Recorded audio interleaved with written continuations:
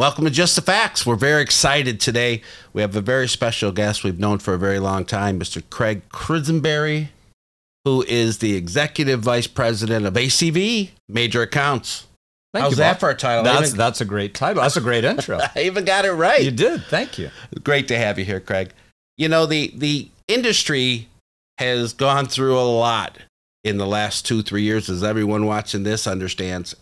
It's still going to keep happening, right? It's still going to keep evolving.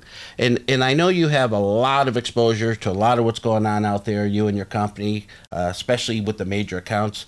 Can you maybe just touch on one or two things to kick us off as to what you're seeing out there that is pretty general, what most people are encountering, right? Is there one or two things you could think of that are probably the two big ones? Yeah, I would say the number one thing that's coming up in our visits with major groups, but with dealers in general, is unknown. It's really the unknown question for the unknown problem for an unknown future. Other than that, it's easy. Other than that, anybody can figure this out. It truly is. It's dealers have went through, all of us honestly, have went through a crazy ride over the last 4 or 5 years, and the ride is going to keep going. And I think from our vantage point, most dealers are looking for an answer to the next problem. And the next problem exists today. And as we meet with them, oftentimes, more often than not now, we're unpacking the problem for them. We're actually helping them come to clarity with opportunities that they're not seeing. And so I think through that, if I were to really summarize it down, what we've seen is consumer home vehicle acquisition, acquiring cars from consumers. As everybody knows, that number has exponentially grown over the last couple of years. But what it really comes down to is acquiring or capturing the consumer. Because this is, while it's a battle for cars, certainly for everybody, retail and wholesale, it's actually a battle for consumers. And keeping the life cycle or the journey of that consumer connected to either the dealer or the major group or the franchise. Yeah.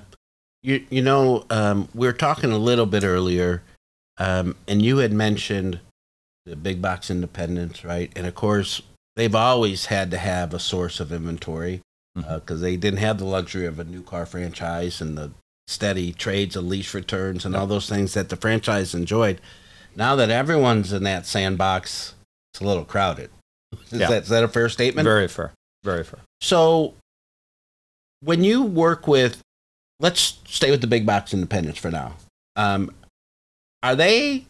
Is it still the same set of tools they're looking for, or do they come at it from a little bit different angle? And obviously we don't need the secrets to the sauce. Right. But is there minute differences or major differences between the way the franchise dealers are approaching it, our normal independents, and then the big box independents? Because they have much more volume. Am I right in assuming that? More volume, very centric teams.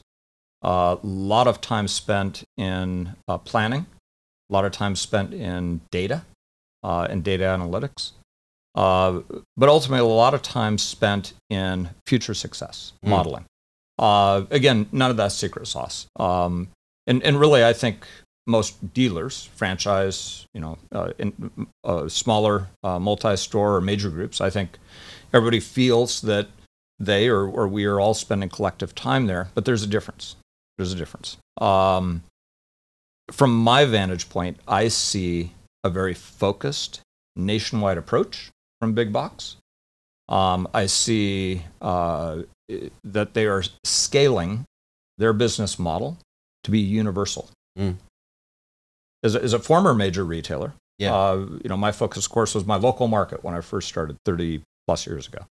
As I grew and even got into a position of running one of the major national groups, we started looking much bigger, but never really fully nationwide. And if we did, we were very focused on targeting.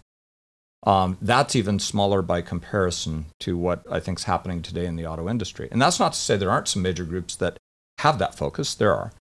But I think that today, if you look at the entire dealer network as compared to the network of dealers who are very focused on a nationwide scale, regardless of their physical position or where they sell inventory, I think there's a vast difference in strategy. I think there's a vast difference in leaning into technology.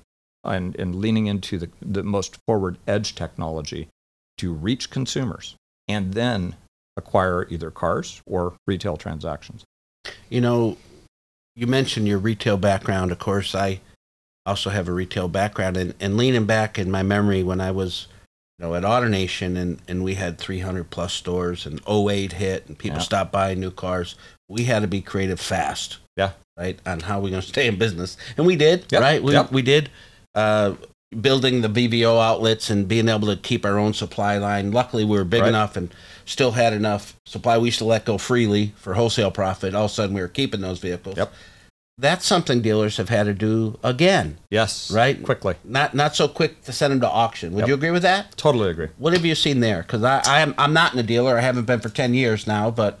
Yeah, I think there's a very consistent trend that more and more dealers are keeping inventory, keeping a deeper level of cars that they would be normally might not recondition. Now they're really looking at them. Some are even using inspection solution companies to inspect those cars before even their technicians get to them. And the reason being is to remove bias, because there is technician bias against certain products, certain types of repairs. So I see some groups, I'm seeing more and more groups move toward looking at things differently that way. The reality is that there's just not a lot of cars out there. I mean, let's face it, the rental fleets, they've all been defleeted significantly compared to where they were before COVID. You have fleet lease. No, you don't. There's virtually no fleet lease. You have lease returns. We don't even know what actually, if you think about it, there's not only no lease returns during COVID. If you've seen the numbers, lease returns actually leasing generally went down substantially, even though interest rates were low. The leasing programs got to an all-time historic low in number of vehicles leased. So we are now looking at a full 36 months before that refleets those portfolios. So there just isn't any more cars. So I think what is happening is there's a segment, a fairly good size, but not industry-wide segment that is evolving. And they're looking at the problem for what the problem is, and that is, we need cars. That is probably the first and foremost statement we hear. We need more cars, and we need the right cars. But the conversation behind that conversation is the customer, because those cars, all those cars, even repossessions, came from a customer. But if there aren't any of those coming in, then where is the customer journey beginning, and where's it ending? Yeah, it's always been true. Well, last 20 years, the United States net used car sales for the year always averages around 40 million. Yep. Maybe it's 38, maybe it's 42. Keep it at 40. Divide that by 12, you get 3.3 a month, right? Yep. But what a lot of people weren't fully aware of is that it's really divided into thirds, right? You have franchise dealers, which comprise a third of the sales. You had independent dealers that comprise a third of the sales. And you had people, which comprise a third of the sales. And even though the people number is always a little lower because it's not regulated, right? You sell your brother a car and you keep the title till he pays you, kind of stuff. But it was always roughly a third, a third, and a third. Well, that's still the case, right? And just because dealers don't have cars, people still do. They do. And so that part of the business is blown up in terms of people selling cars, flipping cars, all those things that we used to call it, right? Curbing cars, whatever you want to call it. Now, the only caveat to that in the equation is it takes new cars to make used cars. They have to be new to start with. You have to have something. You have to have something. Got to sell them something. And that number is down. Yes. So nothing in, nothing out. Right. That we got to look at that too, right? If our production numbers are down, and according to the manufacturers, you're partnering with all of them, we're partnering with all of them. They're not increasing that number anytime soon. Nope. Certainly not 23. Yep. So again, that dip, if it wasn't new, it can't be used.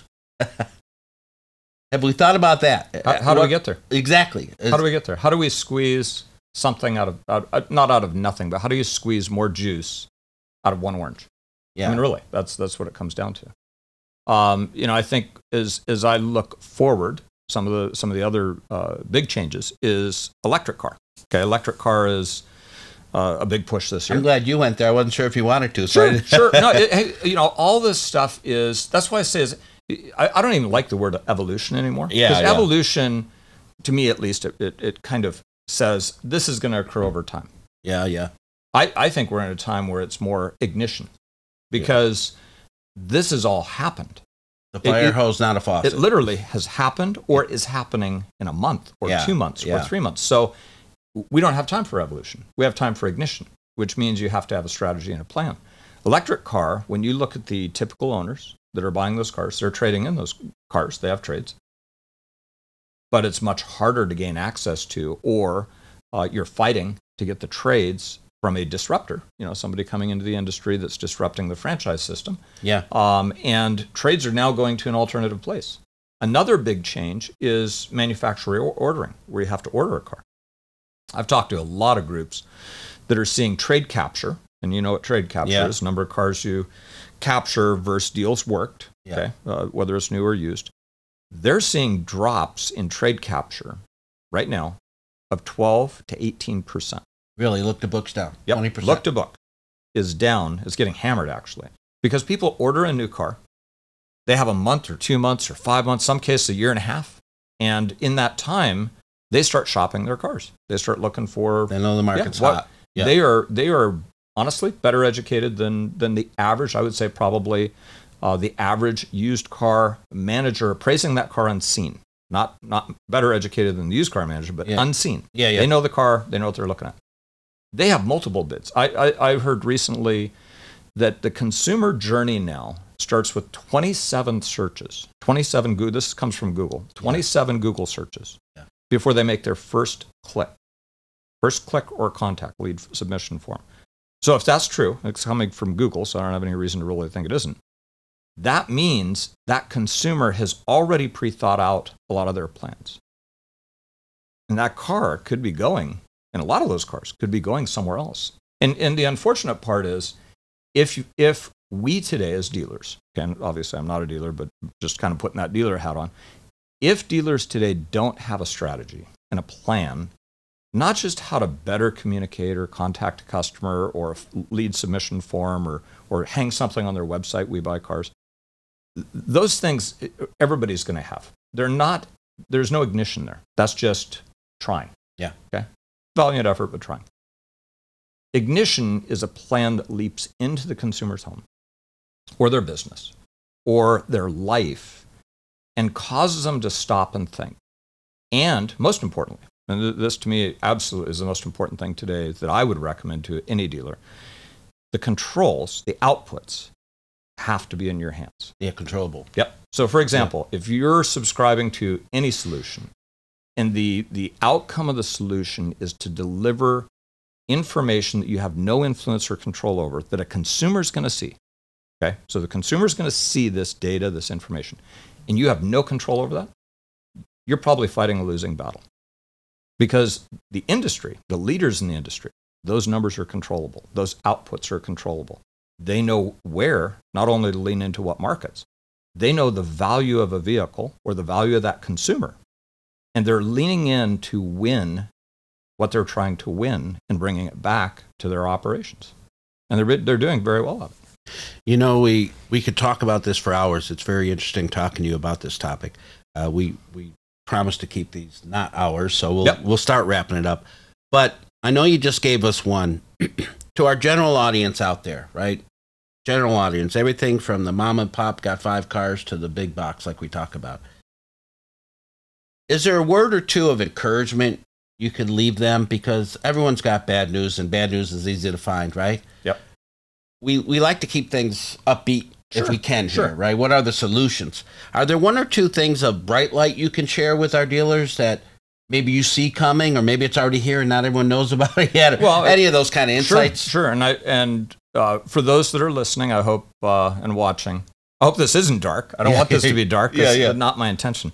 Look, tomorrow. I've been in retail forever. Yeah. The neat thing about the retail franchise system or retail car people, I mean, we've been through everything. Yeah, we're pretty resilient. Everything. What first car I sold? Okay, let's spin the clock back. 1981. Interest rates were 16. Good credit might get 15%. Yeah. Okay. Yeah. Gas, it was cheap compared to today, but it was like $2 a gallon. Yeah. The cars, not so great. Okay. Junk. I got remember the Aries K car? And all those fun stuff. My first demo was a a Chevy Chevette diesel 5-speed with no air conditioning. There you go. That was your demo? That was my first demo. Right? Have to work your way up from there. But so look, we all have the ability to quickly make changes. In fact, in this industry, it is you wouldn't be sitting in that chair. You're exactly. sitting. Yeah. Best equipped to make change. Yeah.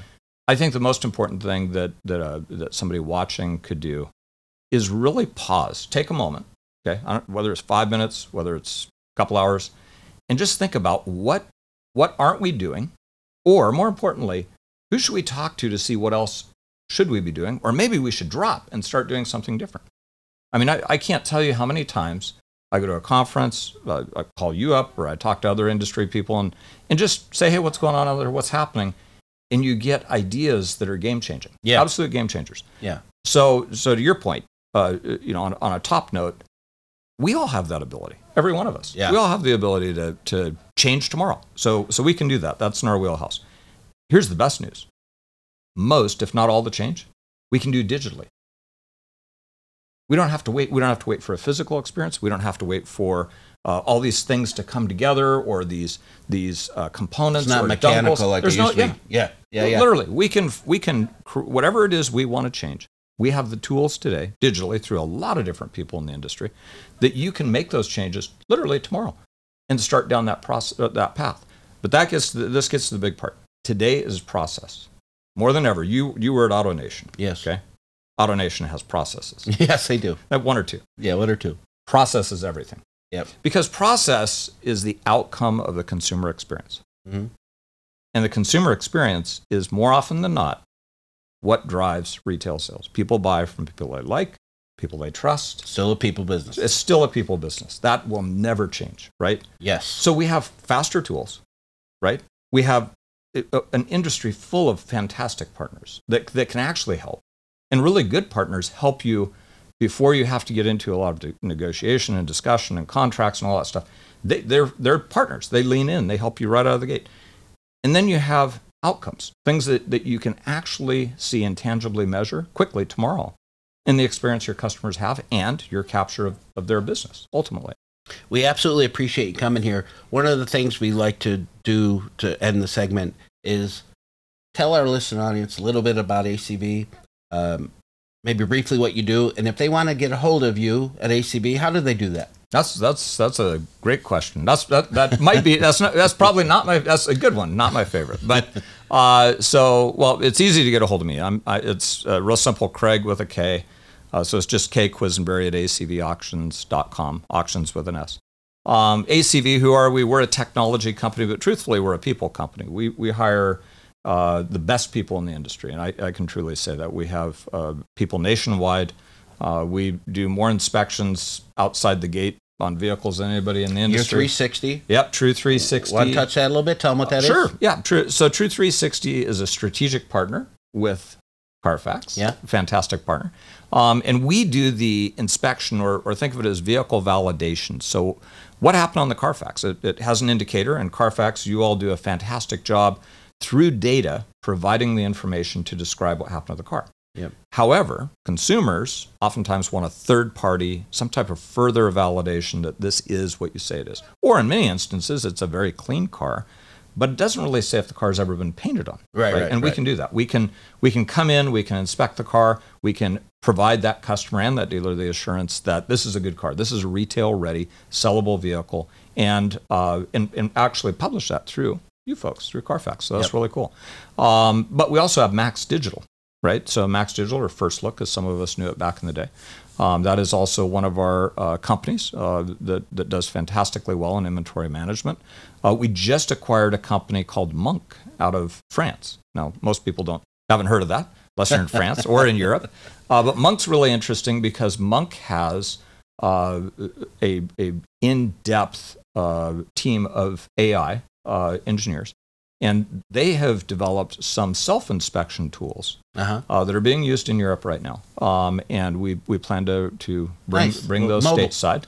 Nice. And a consumer can do it, and it can tell you things about a vehicle that actually we would probably even miss. It's very detailed. It's very impressive, the solutions that they've built. But we also have a couple other companies that we own, and we're growing. Again, technology-based company. We're based out of Buffalo. And but generally, Most of our people are nationwide and remote workers and very responsive. Buffalo's near and dear to my heart. It is. It is close in your neighborhood. It is. Hey, thank you, Kraig. It's been absolutely a pleasure having you on board. I appreciate you taking the time to join us today. Of course. We will see you next time on Just the Facts.